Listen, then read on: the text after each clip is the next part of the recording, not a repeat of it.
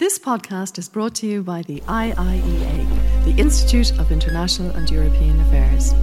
Join the discussion on IIEA.com and access our engaging videos, blogs and podcasts. Good afternoon. My name is Michael Collins and I'm the Director General of the IIEA. And I'm very pleased to welcome you to this Institute webinar as part of the Global Europe project, which is supported by the Department of Foreign Affairs. This project aims to address, analyse and communicate to a wider audience the debate on the EU's role in the world and Ireland's role in the multilateral order, with a particular focus, of course, on Ireland's term as an elected member of the UN Security Council, which began on the 1st of January 2021 and comes to an end in December 2022. We're delighted to be joined this afternoon by the Minister for Foreign Affairs and indeed Minister for Defence, Simon Coveney, who has taken time out of his busy schedule to share with us the work that Ireland has been doing in the Security Council and the Security Council activity generally in the course of the last 12 months.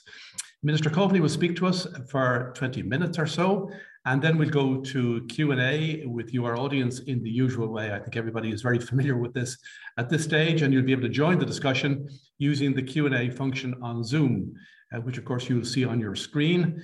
And please feel free to send your questions in throughout the session. No need to wait until the Minister has finished his remarks. If you've got questions to ask and in preparation, please let them, please send them in as they occur to you. And we will come to them once Minister Coveney has finished his presentation. A reminder that today's presentation and the Q&A are both on the record, and please feel free to join the discussion on Twitter using the handle @IIEA, and we're also live streaming this afternoon's discussion, so a very warm welcome to all of you joining via YouTube. Minister Coveney, my notes say here to introduce the Minister, but the Minister really does need no further introduction. So with that, I'm going to hand straight over to you for your remarks, and I look forward to those and the Q&A session that will follow. Thank you. Thanks very much, Michael. And in January, I spoke at the IIEA event shortly after we took up our seat as an elected member of the Security Council. I set out the principles and priorities for our term. And so it's a pleasure to return today, albeit virtually, to update you on our work on the Council since then and to look to our plans for the year ahead. The timing of your event is fitting. Yesterday was the 66th anniversary of Ireland joining the United Nations in 1955. The UN has been very much at the heart of Irish foreign policy since then. We've been an active and committed member, not least through the remarkable service of members of our defence forces in peacekeeping operations for more than 60 years uninterrupted. This commitment to the UN is a matter of both values and of interests. As a small country, Ireland depends on international law and a values-based, strong multilateral system to uphold our own sovereignty. We ran for election to the Security Council because the Council, despite its shortcomings, and it does have shortcomings, continues to perform a crucial function at the centre of that multilateral system. Since taking up our seat, we've played, I hope, a constructive role, bringing pragmatism and principle to the Council table. This hasn't been easy, and it's not without its frustrations in terms of getting things done. There have been times when we would have liked the Council to do a lot more and to speak out more bluntly and more clearly. Progress on the Council is slow and it's incremental at times. Sometimes it is much too slow and much too incremental. But we have seen success also through patient and painstaking diplomacy at times. We have delivered results that are making a crucial difference to ordinary civilians, often very vulnerable people, caught up in conflict. That is the fundamental reason why we competed for the Security Council in the first place. Nowhere has this been more true than relating to Syria. Earlier this year, Ireland and Norway successfully led negotiations on the renewal of the critical Syrian humanitarian cross-border resolution. It ensured that life-saving humanitarian aid was able to continue to reach 3.4 million Syrian men, women, and children in the northwest of the country. The 12-month renewal in July was supported by all council members. And I think it is worth noting that this was the first time in 5 years that the council unanimously renewed the resolution. We'll continue to prioritize this in the months ahead, working to ensure that humanitarian aid can reach all those in need across Syria. We're more than aware that humanitarian aid alone will not solve the deep divisions or address accountability and the need for political transition in Syria. But it is essential to limit suffering among the Syrian people. And we'll also keep pressure on for a just and sustainable solution to the horrors perpetrated on people there. When we were elected to the council last year, we certainly didn't expect Ethiopia to be at the center of our work. But the deteriorating conflict and the immense human suffering that it has wrought has compelled Ireland to act. And we certainly have been clear and vocal and at times in the spotlight on this issue. We've worked hard since the start of the year to ensure that the Security Council's attention has remained on Ethiopia and on the catastrophic humanitarian and human rights situation there. There are currently more than 6 million people under threat of famine right now. We have convened public and private meetings on the issue, lobbied for engagement by the UN Secretary General and the African Union, and secured the Council's agreement on 2 separate statements. I've personally spoken to the Secretary General on a number of occasions on the issue, as well as to President Kenyatta in Kenya, Secretary of State Blinken, and other regional and international leaders. Working in close cooperation with African partners and others, we have ensured that the Council has united in calling for a cessation of hostilities and, of course, full humanitarian access for those who need it also. However, the conflict in Ethiopia continues, and our work on the Council will also continue. Ireland's partnership with Ethiopia is long-standing. In 1936, it was Ireland, as chair of the League of Nations, which defended the independence, sovereignty, and territorial integrity of what was then Abyssinia in the face of an invasion by Mussolini's forces. We have worked in friendship and partnership with the people of Ethiopia for many years, supporting their social and economic development. We opened an embassy in Addis Ababa in 1994. Ethiopia has been our largest bilateral development partner in recent years. So I very much regret the decision recently by the Ethiopian government to reduce the number of diplomats in our embassy by 2/3. We had 6 diplomats there. They effectively have asked 4 of those to leave. However, Ireland's commitment to and friendship with the people of Ethiopia remains steadfast. It is rooted in the principles which informed us 85 years ago and which continue to inform us today. Our relationship with Ethiopia is one of a network of deep and long-standing partnerships with countries in Africa that have informed our work on the Council. We've prioritized engagement with African partners on the Council and consistently supported strengthened cooperation with the African Union. The AU and regional organizations in Africa have an instrumental role in responding to crises and, of course, building lasting peace. We've worked in close partnership with Niger to support the UN Office for West Africa and the Sahel's work on conflict prevention, democracy and human rights, and on issues of hunger and conflict and climate and security. Much of our work with African partners has had women, peace and security at its core. We know from our own experience on this island that peace must be inclusive if it is to be sustainable. And women must have a place at the table and participate fully and equally in decision-making. During our presidency of the Security Council in September, we brought 16 women civil society briefers to the Council table. That was a record, by the way, in terms of women's participation. This reflected our belief that if the Security Council is not hearing directly from those most affected by conflict and those most likely to drive lasting change, it's not doing its job properly.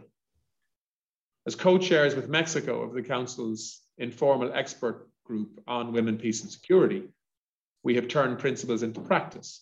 Every day, quietly, without fanfare, but on file after file, we integrate women, peace and security as an agenda into the Council's work. We established the first WPS presidency trio with Kenya and Mexico, acting together in a cross-regional alliance to help close the gap between rhetoric and reality. This made WPS a concrete and tangible priority during 3 consecutive Security Council presidencies in September, October, and again in November. Our commitment to the Women, Peace and Security agenda was central to our response to events in Afghanistan. As the crisis there escalated so quickly and so tragically in the summer, Ireland ensured that the crucial issue of the fundamental rights of women and girls was central to the Council's actions. We convened meetings on the crisis facing Afghan women, speaking out to focus the world's attention on the specific risks facing them. We ensured that the situation facing them was addressed in Security Council resolution, renewing the mandate of the UN mission in Afghanistan. I chaired a debate on Afghanistan during Ireland's presidency of the Security Council in September, and invited civil society briefers, Wasma Frog and Malala Yousafzai to participate. And they gave powerful testimony of the devastating impacts of the current crisis on the Afghan people. When Ireland held the presidency of the Security Council in September, our primary responsibility was to manage the agenda for that month, as you would expect.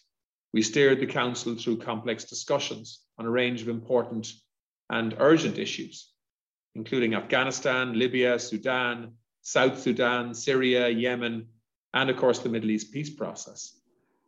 Presidency also presented an important opportunity to advance our own priorities. We convened 3 high-level signature meetings over the course of that month. The first of these took place on the 8th of September, when Ireland chaired an open debate of the Security Council on peacekeeping operations. Within 3 years of Ireland joining the UN in 1955, our peacekeepers had commenced what is today the longest continuous UN service of any member state when it comes to peacekeeping. Our support for peacekeeping extends beyond deployments. Strengthening UN peacekeeping operations has been at the heart of our efforts on the Security Council. And it was an honor for me to chair the Council meeting on the 9th of September, when the UN Security Council Resolution 2594 on peacekeeping transitions was unanimously adopted. Led by Ireland, this resolution recognizes that peace is not a moment in time, but a process. It highlights that the transition from peacekeeping operations to peace-building programs must be responsive to conditions on the ground and inclusive of the views of local communities. Resolution 2594 was just the second Security Council resolution on which Ireland has led the negotiations in our history on the Council. More importantly, it provides a framework and a set of principles that will endure long beyond our Council term. It will guide UN missions, current and in the future, for the years to come, as they make the challenging but essential transition from peacekeeping to peace building. Our second signature presidency event took place on the 23rd of September, when the Taoiseach chaired a high-level meeting on climate and security. This meeting brought together heads of state and governments from across the Council, as well as the UN Secretary General, to discuss the linkages between climate change and security and conflict. At that meeting, the Taoiseach announced Ireland's intention, along with Niger, to convene discussions with all Council members on a thematic resolution on climate and security. Our teams in New York and Dublin have worked tirelessly in the last 2 months since that meeting to craft a resolution that could garner maximum support from Council members and from the wider UN membership. As some of you will know, 113 UN member states ultimately formally co-sponsored that draft resolution. On Monday, 12 Council members voted in favour of the resolution. India voted against and China abstained. Russia decided to use its veto to prevent the resolution being adopted. Let me be clear, the veto is an anachronism. No member state, no matter how powerful, how large, should be able to override the will of the vast majority of Council members and the large majority of EU members. And so Ireland regrets the use of the veto in all circumstances at the Council. We deeply regret the decision of Russia to use its veto to block the adoption of this important resolution. We believed over the last year that the weight of evidence and clarity of argument would bring the Council to consensus. However, despite months of consultation, resulting in a draft resolution that was relatively modest in its scope, but clear in its ambition to put climate and security firmly on the Council's agenda, was sadly not the case. Despite this result earlier this week, climate and security will inevitably continue in Security Council discussions. The adverse effects of climate change are only going to get worse, contributing to insecurity and exacerbating conflict. Anybody who suggests that climate change is not an accelerator of tension and conflict, in my view, is not realistic in terms of their understanding of the impacts of climate change. As our ambassador in New York put it, we remain undaunted. Ireland will continue to press for a robust approach on climate and security for the remainder of our time on the Security Council. Nuclear disarmament is another long-standing priority for Ireland. Since the early days of our membership of the UN, we have been constantly vocal on this file. Our third signature event during our Council presidency marked the 25th anniversary of the Comprehensive Test Ban Treaty. We have also taken on one of the most difficult roles on the Council as facilitator for the Iran nuclear non-proliferation deal, the JCPOA as it's called. This is an agreement that is of the utmost importance to regional and international peace and security. I visited Tehran in March this year, the first Irish foreign minister, by the way, to do so in over 20 years. And I hosted the former Iranian foreign minister in Dublin last May.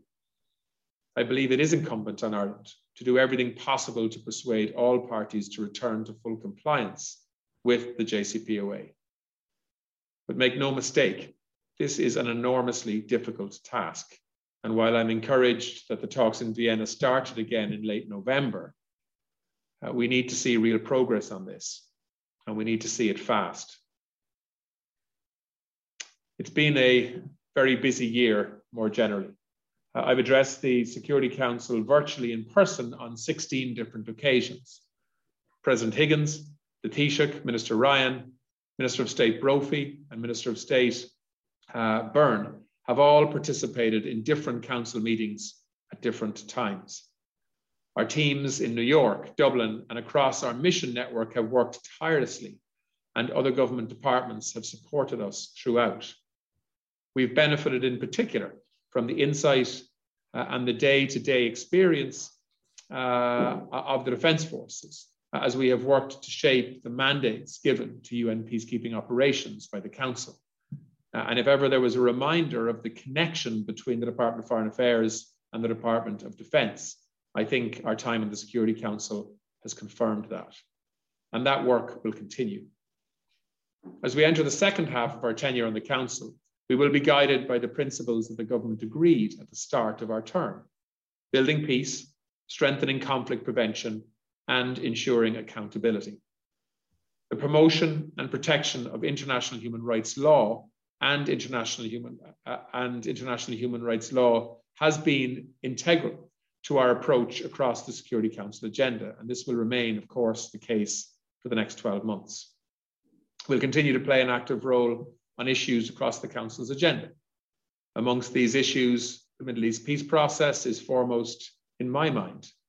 As you are aware, there are divergent views on this issue among Security Council members, and it's vital that we continue to use our seat on the Council productively, engaging with like-minded partners, as well as those holding different views, so that we can try to build consensus on a way forward. Speaking to the Council in May, I made it clear that the Council had a collective responsibility to speak out in response to the escalation of violence.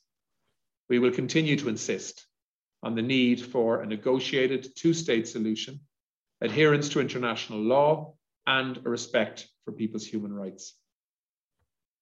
These may seem like a dim prospect for now, but we have simply no other option but to continue to advocate in this space.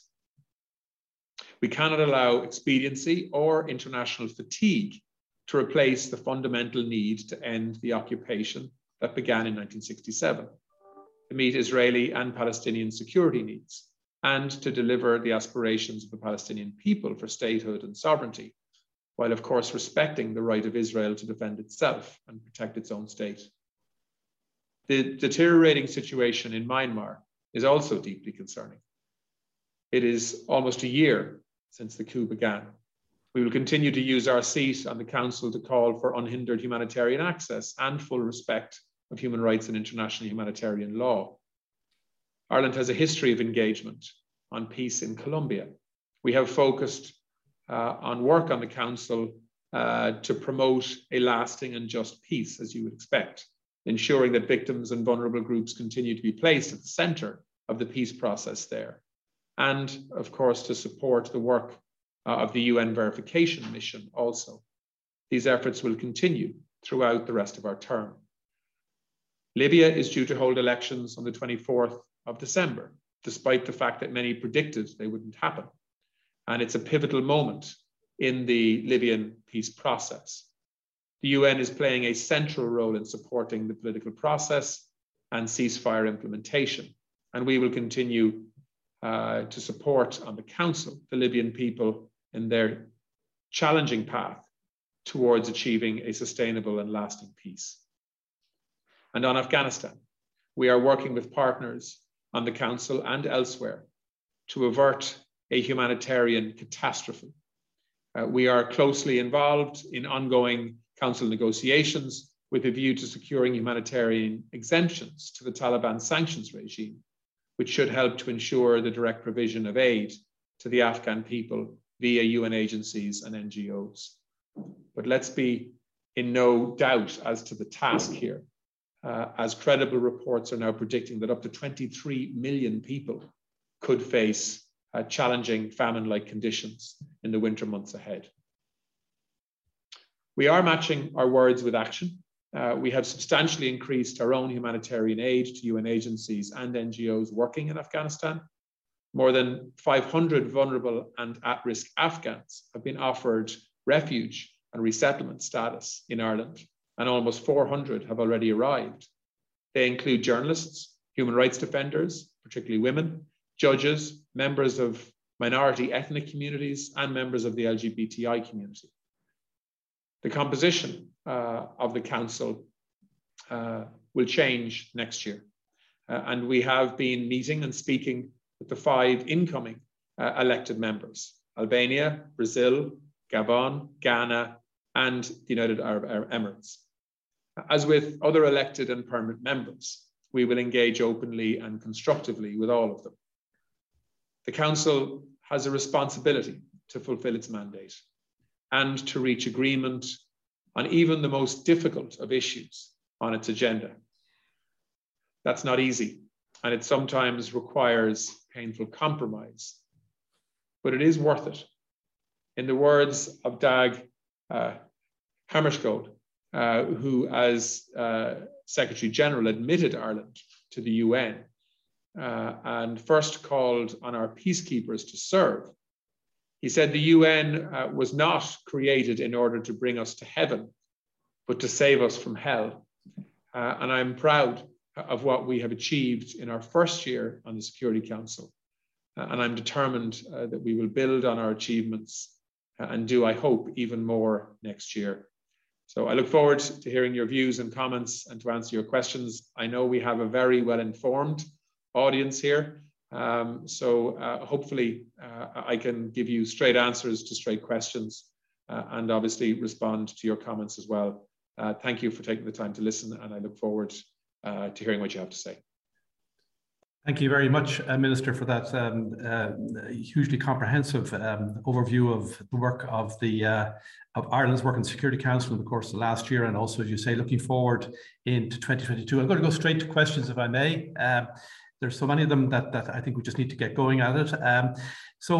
Not surprisingly, a number of questions here on the Russian veto. So two questions on that, maybe to start with, Minister, if I may. One is from Paul Hosford from the Irish Examiner, and it is the Minister concerned that the intransigence from China and Russia puts Ireland's priority of linking climate change to global security at the UN Security Council at risk of failure? And a second question from Bernd Steinmann, from the Development Policy Coordinator of Helvetas. He asks, in view of Russia's recent veto against making climate change and security a standing issue of the UN Security Council, how optimistic are you that this topic can nonetheless gain momentum at the UN Security Council? And what options are there to keep pushing this topic in 2022? So maybe just start with those two questions, if I may, Minister.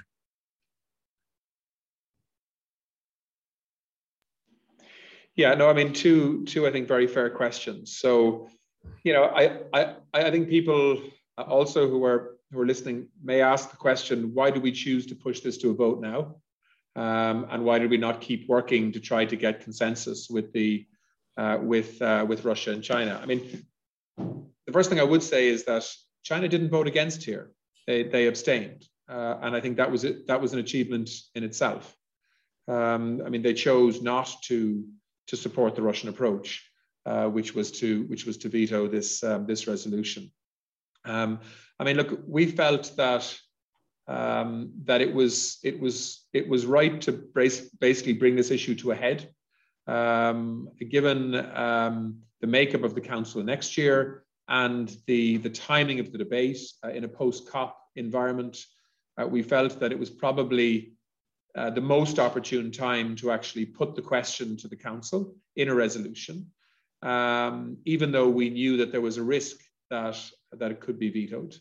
But I think it was still worth doing. You know, we managed to galvanize 113 member states of the UN to be co-sponsors for this resolution. I think that's a big statement in itself. It's very rare that that happens in terms of that kind of number. And of course, we managed to get 12 of the 15 12 of the 15 members of the Security Council to vote in favor.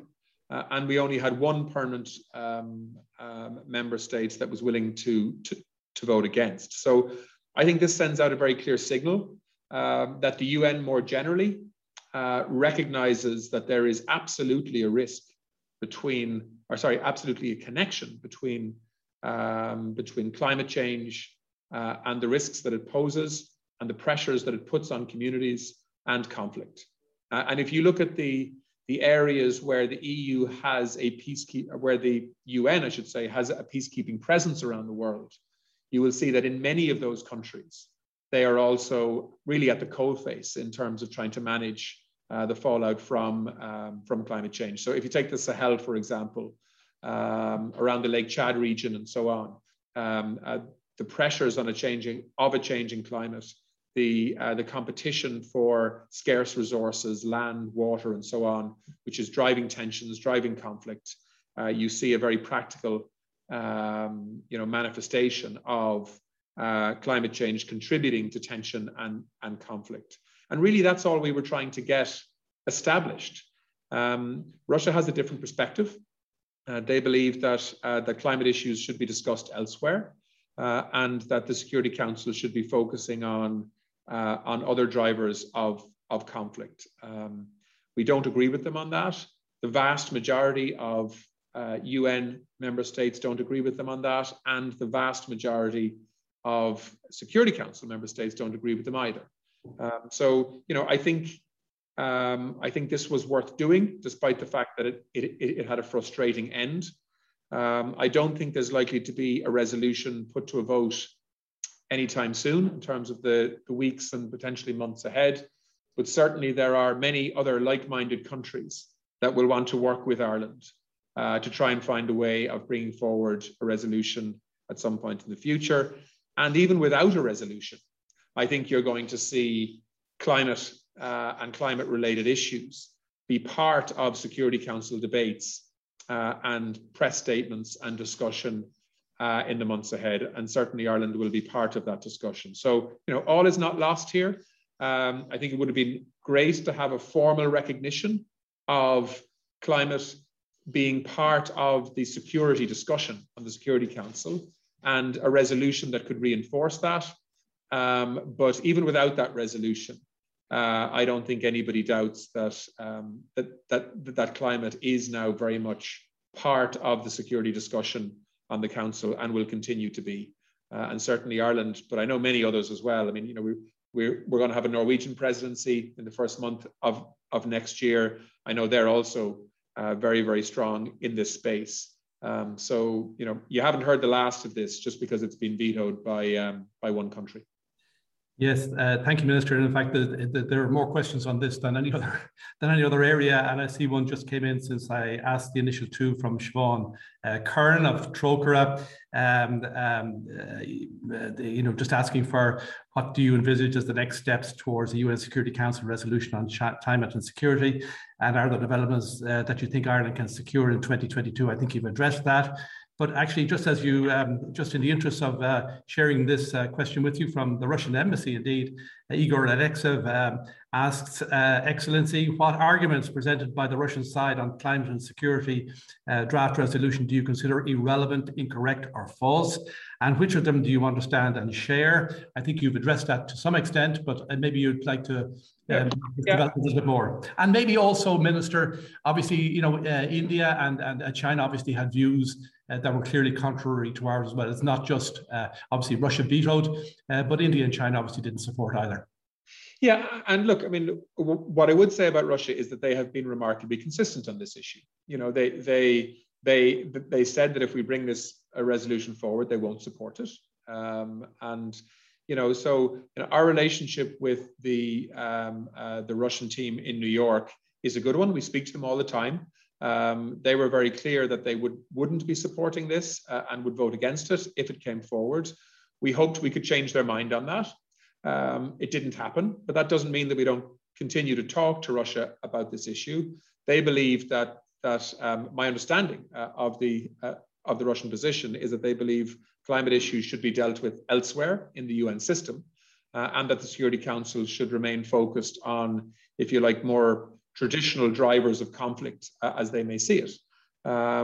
They were willing to look at a statement that involved a geographical statement around climate change and pressures in the Sahel region and around the Lake Chad region.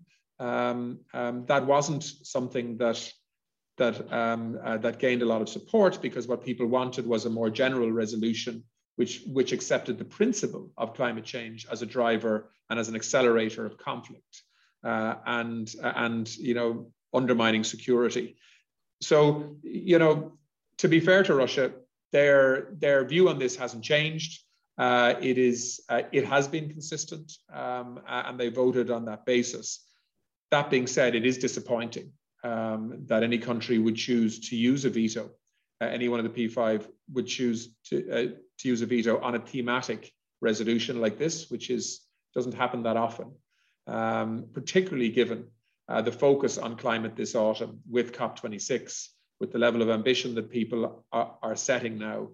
The idea that we effectively continue to formally ignore the relationship between climate change and security is regrettable from my perspective. But I I don't want to pretend that Russia surprised us. To be fair to them, they didn't. They signaled that they would vote against, and they did. I still think it was worth pursuing, though, and we'll continue to talk to Russia in that regard. India's perspective on this is somewhat different in terms of their own views on climate and economic development and so on. In India, they also had a view that impacted on the final wording that was agreed in COP26. If you can remember, there was a very strong, Indian push in relation to coal at the very end. So again, that wasn't a big surprise, but we also have a good relationship with India on the Security Council, and we'll continue to talk to them. Their position on this wasn't as strategically important as Russia's, of course, because they're not a P5 member. Therefore, they can vote against something without vetoing it.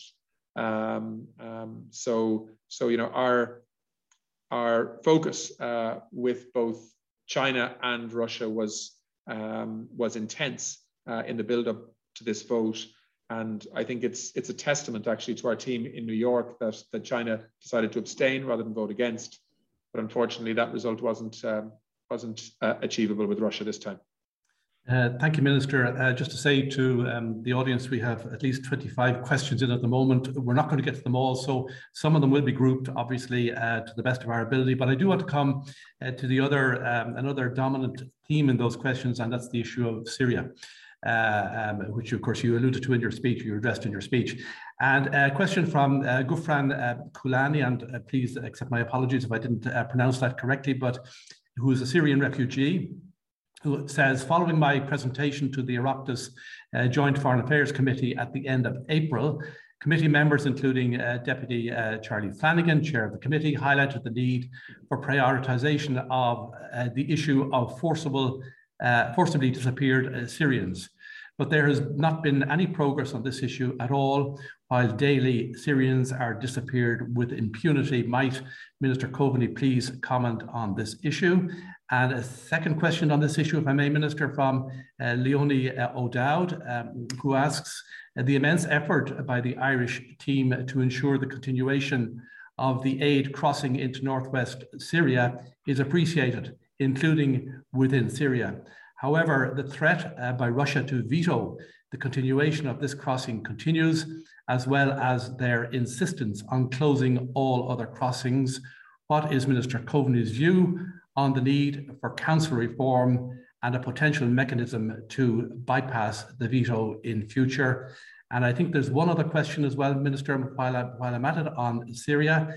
Indeed, it's from Ronan Tynan, who's a member of the Institute here, who asks, as Russia and China have vetoed the referral of Syria in the UN Security Council to the ICC, would he consider proposing a resolution in the General Assembly to refer the country to the ICC?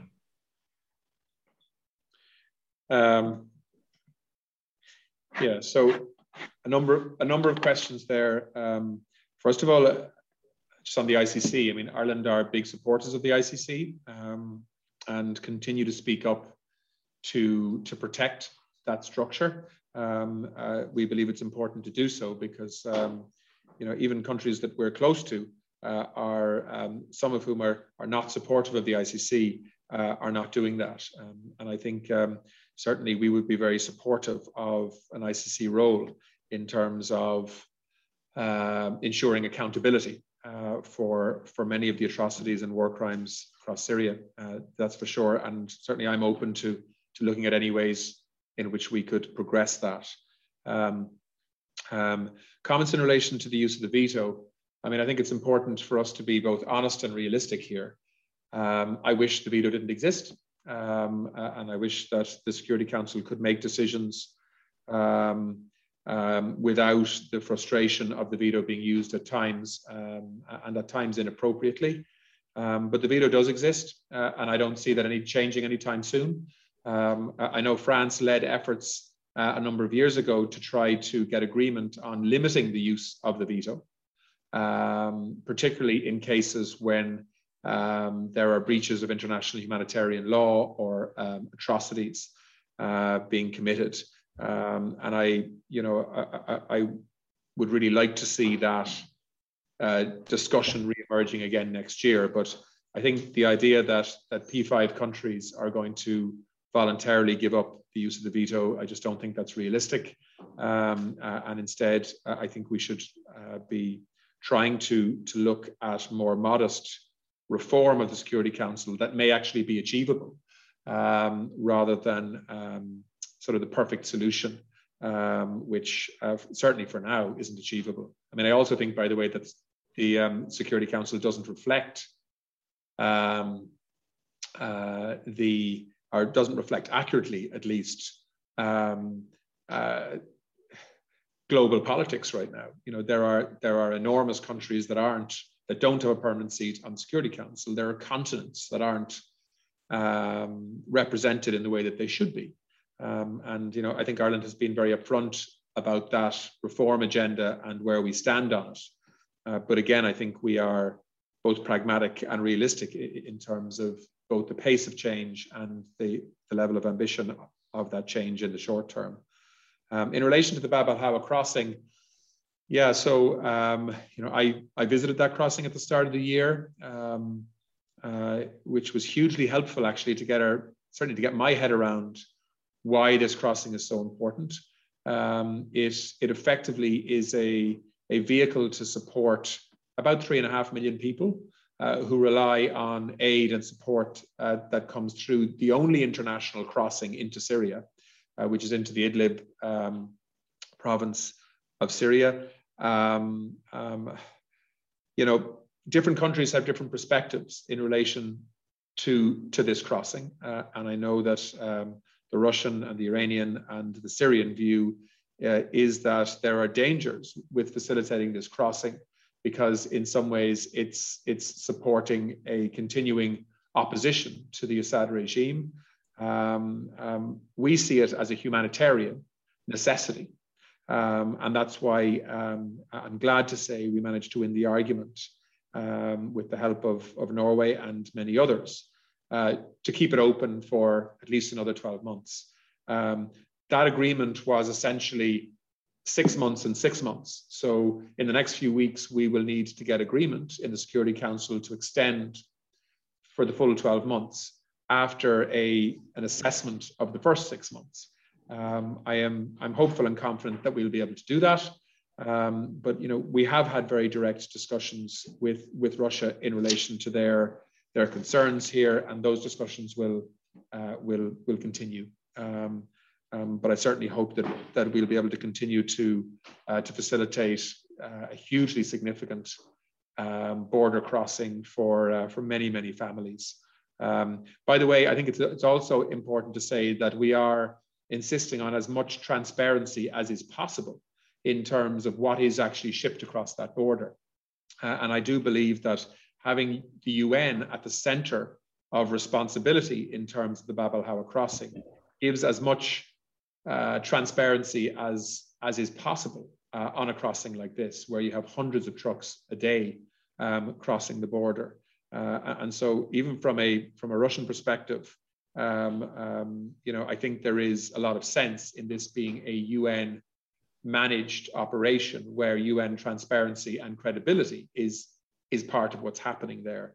But as I say, Ireland's approach on this, and I think most countries would agree with this, is that this is a humanitarian necessity that needs to be kept in place.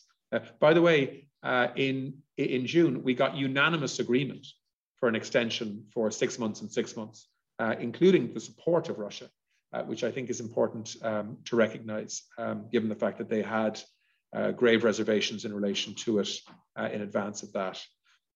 In terms of forced disappearance in Syria, yeah, I mean, this is just a horror. You know, I mean, the number of people who have disappeared without any form of trial or legal process in Syria is a source of enormous concern.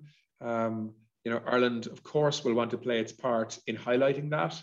The real question is, though, how do we change it? You know, and how does the UN system actually deal with an ongoing conflict in Syria, a regime that most countries don't want to recognize, understandably so. And how do we progress in a way that reduces the extraordinary misery that continues to be inflicted on Syrian people? And that is something that Ireland will, I hope, be in the centre of over the next 12 months in terms of debates at the Security Council on Syria. And I know different countries have very different perspectives on this and how we got to where we are today.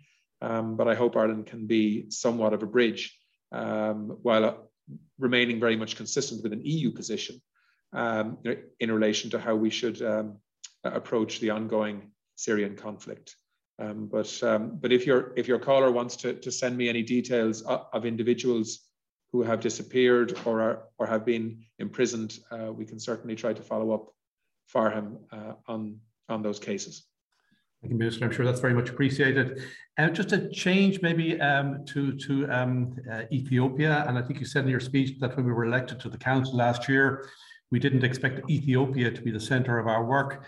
There's a question in here from Sulanya Maitra, and again, forgive me if I got the pronunciation wrong, but she's a lecturer in UCD. And the question is, in the context of the Ethiopian conflict, has Ireland's role on behalf of the UN Security Council eroded some of the diplomatic capital Ireland had with the Ethiopian government, which might have helped in gaining humanitarian access to people in need?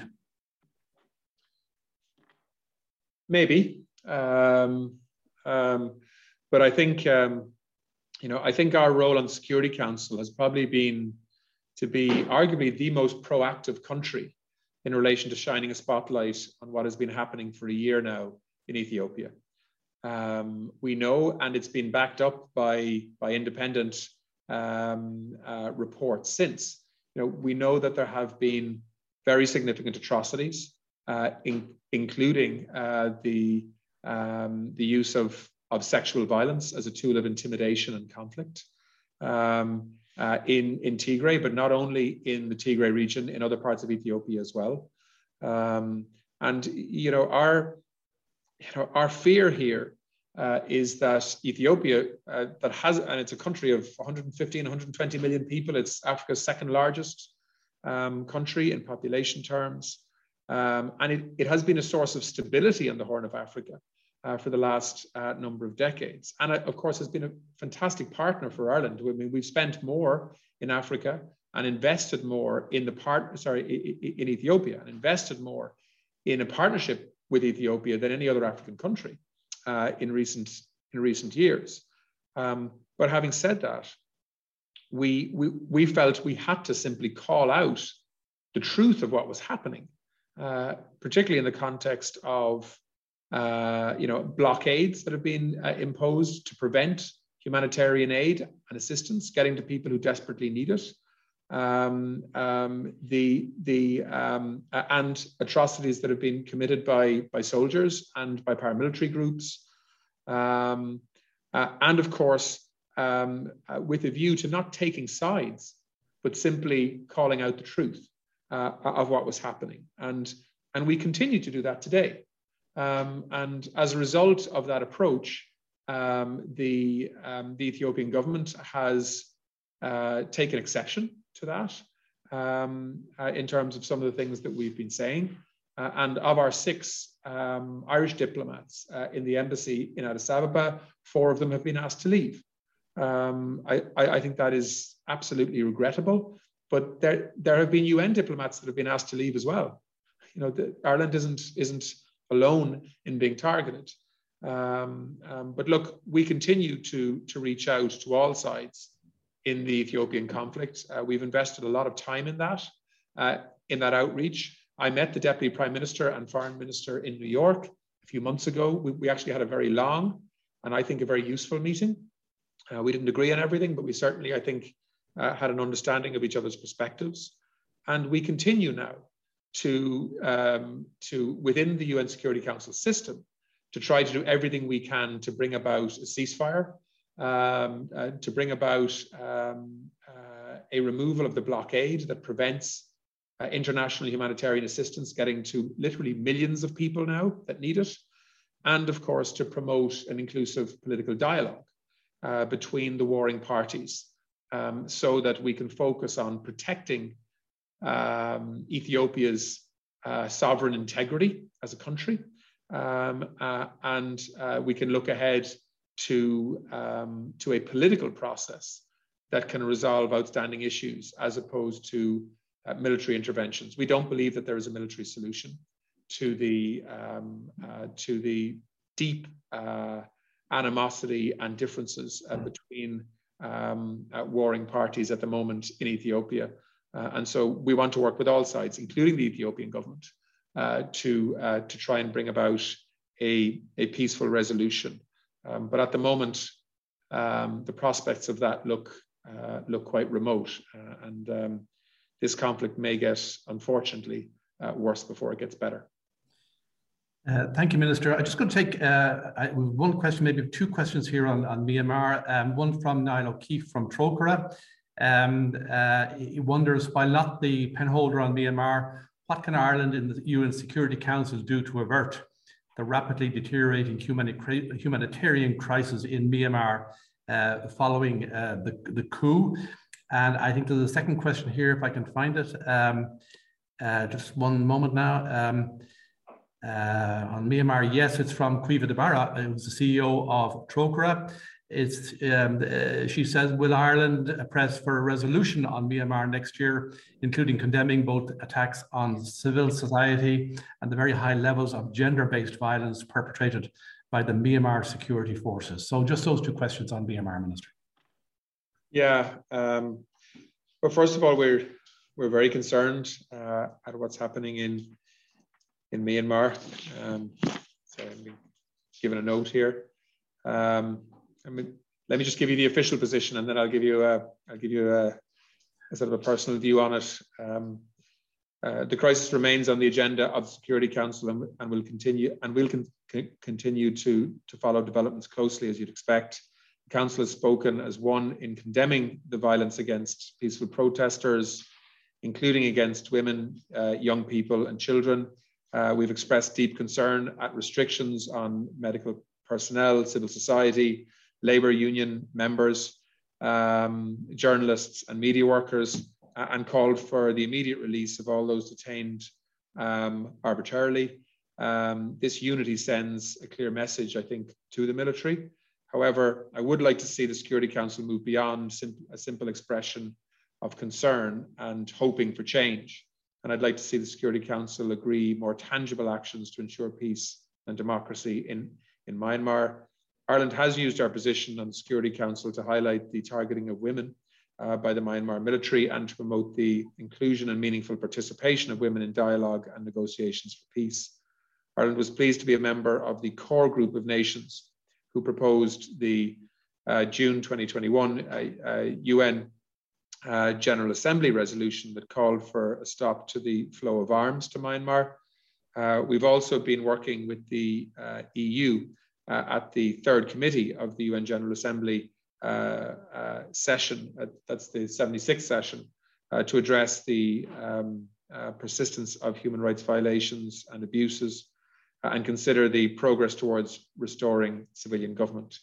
We look forward to working with the new UN Special Envoy as she commences her role this week. So I've had some very interesting discussions with the Chinese foreign minister on this issue.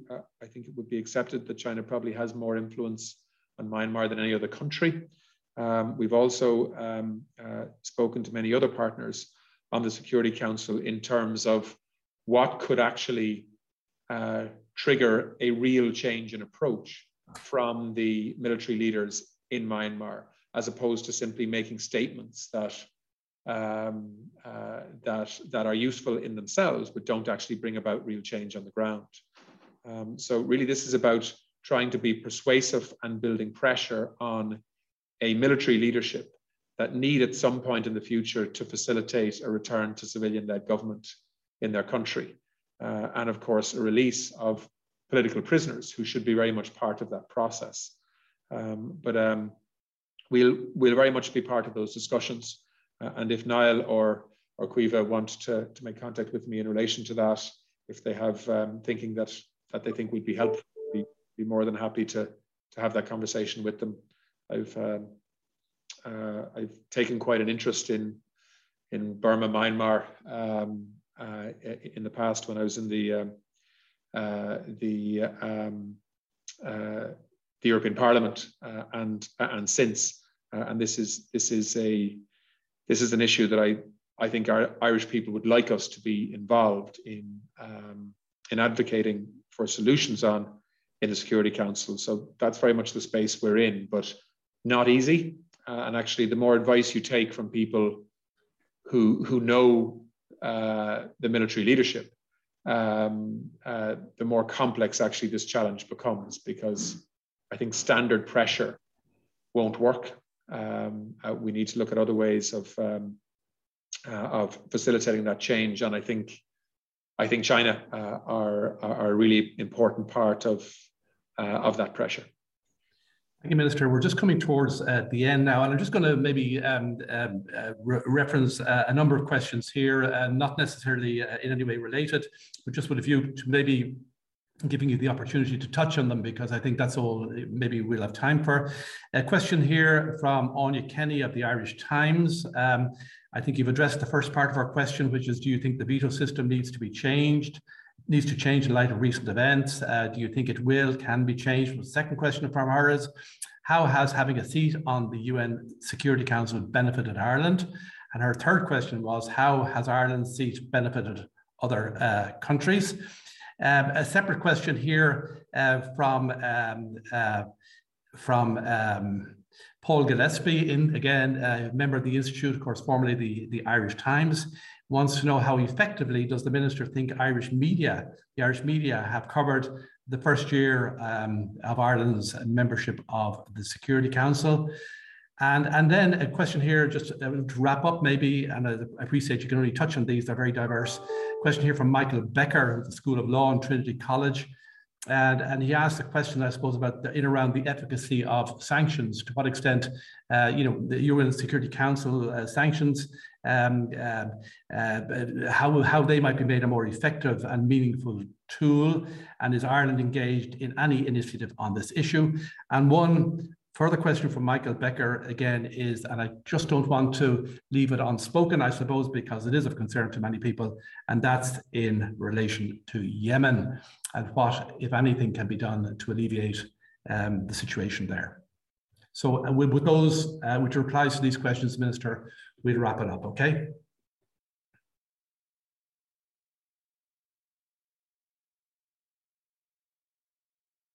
You're on mute.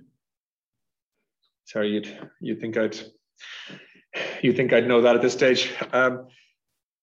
Yeah, I mean, first of all, just on Yemen, because and I would have spoken to Martin Griffiths many times on Yemen when he was the UN special representative on that file, and I've spoken to his successor. We met in Amman in Jordan a few weeks ago.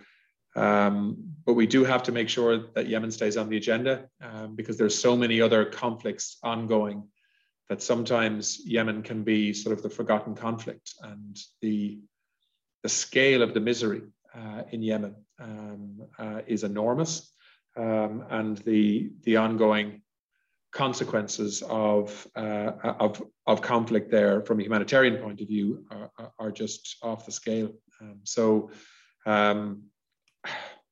In truth, I wouldn't be predicting any major breakthrough in terms of peace breaking out and a ceasefire anytime soon, as in the coming weeks. But I certainly think that in the medium term there can be a basis for agreement. But again, like so many conflicts, the conflict in Yemen will be determined by actors not in Yemen at all, whether that's in Saudi Arabia or whether it's in Iran or indeed other sponsors of conflict and their influence on Houthis and others in the Yemenese conflict. and the Security Council has to apply pressure there, and I think it will. In terms of the veto system, yeah, look, I mean, for a non-permanent member state of the Security Council, the use of the veto is extraordinarily frustrating. But I think, as I said at the start, it's important to be realistic here rather than idealistic. The use of the veto is not going to change anytime soon. And I think our focus should be on trying to talk to permanent members of the Security Council about how we could limit the use of the veto in certain circumstances, which I think would be a huge step forward if we could even do that. But I think it's a power that the P5 member states hold on to very closely, which is why it was interesting that France was actually leading the efforts to try to limit the use of the veto in certain circumstances. And I think that thinking should be very much supported by non-permanent member states of the Security Council. How has the Security Council benefited Ireland? I mean, to be honest with you, I've never really looked at it through that prism. I mean, I think it probably has benefited Ireland in terms of our profile internationally. Every 20 years or so, we've had the privilege of being on the Security Council. I think it reinforces the point that small countries matter in a multilateral system. And one of the reasons why Ireland was successful in terms of getting enough votes to be on the Security Council, and we got, 128 votes to get on the Security Council. It's because a lot of other small countries trust Ireland to be a country that they can talk to and a country that will listen to them and reflect their concerns in a way that is not necessarily influenced by larger countries, which is why, and we've seen it with Ethiopia. Ireland will call out breaches of international law when we believe it's the right thing to do, and sometimes that means that countries we have close relationships with are unhappy with what we're saying. But I think that is the kind of approach that means that Ireland is on the Security Council because of the support of lots of other small countries that want that kind of voice representing them on the Security Council. So I think it is a benefit for Ireland in terms of our voice internationally. And don't forget, for the last number of years, our foreign policy has very much been about increasing Ireland's impact internationally. We've opened lots of new embassies, lots of new consulates. We've invested heavily in expertise, more staff. I mean,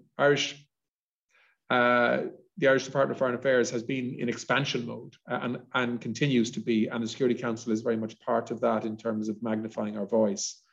And is it beneficial for other countries? I certainly hope so. And I certainly hope we can be a voice for many countries that feel that they don't have one internationally, particularly in the context of conflict situations. The media coverage of our role on the Security Council, I mean, I think it's been reasonably positive. Given the magnitude of the other issues that are impacting on Irish people and their families and their businesses and their livelihoods, particularly linked to COVID and to a lesser extent, maybe Brexit and other issues. I think that when something of significance happens on the Security Council and Ireland is involved in that, it does get a bit of coverage. I'd like to see a bit more of that if we could, but to be fair, when we got the resolution agreed on the Bab el Hawa crossing, there was good coverage across the Irish media. And I think when we fell short this week because Russia decided to veto the Irish and Niger-led resolution on climate and security, again, I think there was public commentary and some media coverage around that. So hopefully we can generate interesting interventions that matter to people and that will get coverage as we move into next year.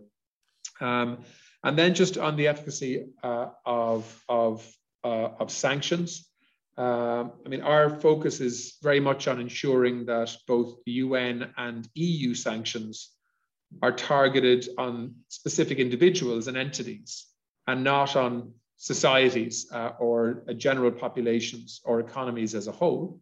I think that's the appropriate approach, to have proper workable humanitarian exemptions. And that's been a big focus of this year at the Council, and I think will continue to be next year. So, I mean, a good example of that is obviously on Afghanistan. You know, while nobody wants to recognize the Taliban as the legitimate government of Afghanistan, while there will continue to be sanctions against individuals, individual leaders of the Taliban, we very much need to get and want to get supports to people who need it in Afghanistan. We need a banking system to work to do that. And of course, we need to make exemptions to sanctions regimes that allow us to get support and aid to people who desperately need it, whether that's paying the salaries of teachers and doctors and nurses, or indeed just access for physical humanitarian assistance into parts of Afghanistan. And that goes for many other countries as well, including Syria, by the way, where there is a desperate need for humanitarian assistance. I think about 13 million Syrians rely on the international community for humanitarian support and assistance. So sanctions are a very difficult thing to get right. But I think there is a role for sanctions. You know, the international community has got to be able to respond in a real way to create a consequence for breaches of international law. But, you know, we need to make sure that we are not taking decisions that mean that ordinary people suffer because their leaders are irresponsible. And there's so many examples of trying to get that balance right, whether it's Belarus, whether it's Yemen, whether it's Syria, whether it's Ethiopia, Somalia, so many. And certainly our perspective is as I outlined earlier, let's hold individuals responsible for the decisions they make, but not necessarily the populations that they rule.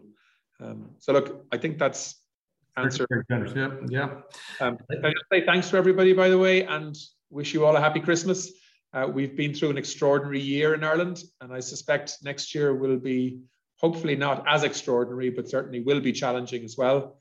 But we're halfway through our term on the Security Council, and actually we had a meeting this morning on setting targets and ambitions for action for next year in terms of how we use this extraordinary privileged position on the Security Council to be as impactful as we can be. So hopefully we'll have an opportunity to meet again in a few months' time to assess how we're getting on. We look forward to that very much, Minister, and thank you very much for your generous responses. And we've trespassed on your time in ways that we normally don't do, but we've gone beyond the hour. Really, really appreciated. Lots of questions that we haven't been able to get to, but I think you've covered more than a sufficient amount in the time available. And there's always next year, and we look forward to being able to welcome you back to the IAEA next year, maybe in person, but if not in person, then on Zoom. And we can pick up some of the issues that are current then, but maybe also some of the issues which obviously we haven't been able to address fully today, given the kind of the constraints on time. But wish you and your team, and particularly your team in New York, led by Geraldine Byrne-Nason, Ambassador Byrne-Nason, obviously the very best, and just salute the work of Ireland in the multilateral field. And obviously we very much appreciate the comprehensive briefing that you've given today. This podcast is brought to you by the IIEA, the Institute of International and European Affairs. Join the discussion on IIEA.com and access our engaging videos, blogs and podcasts.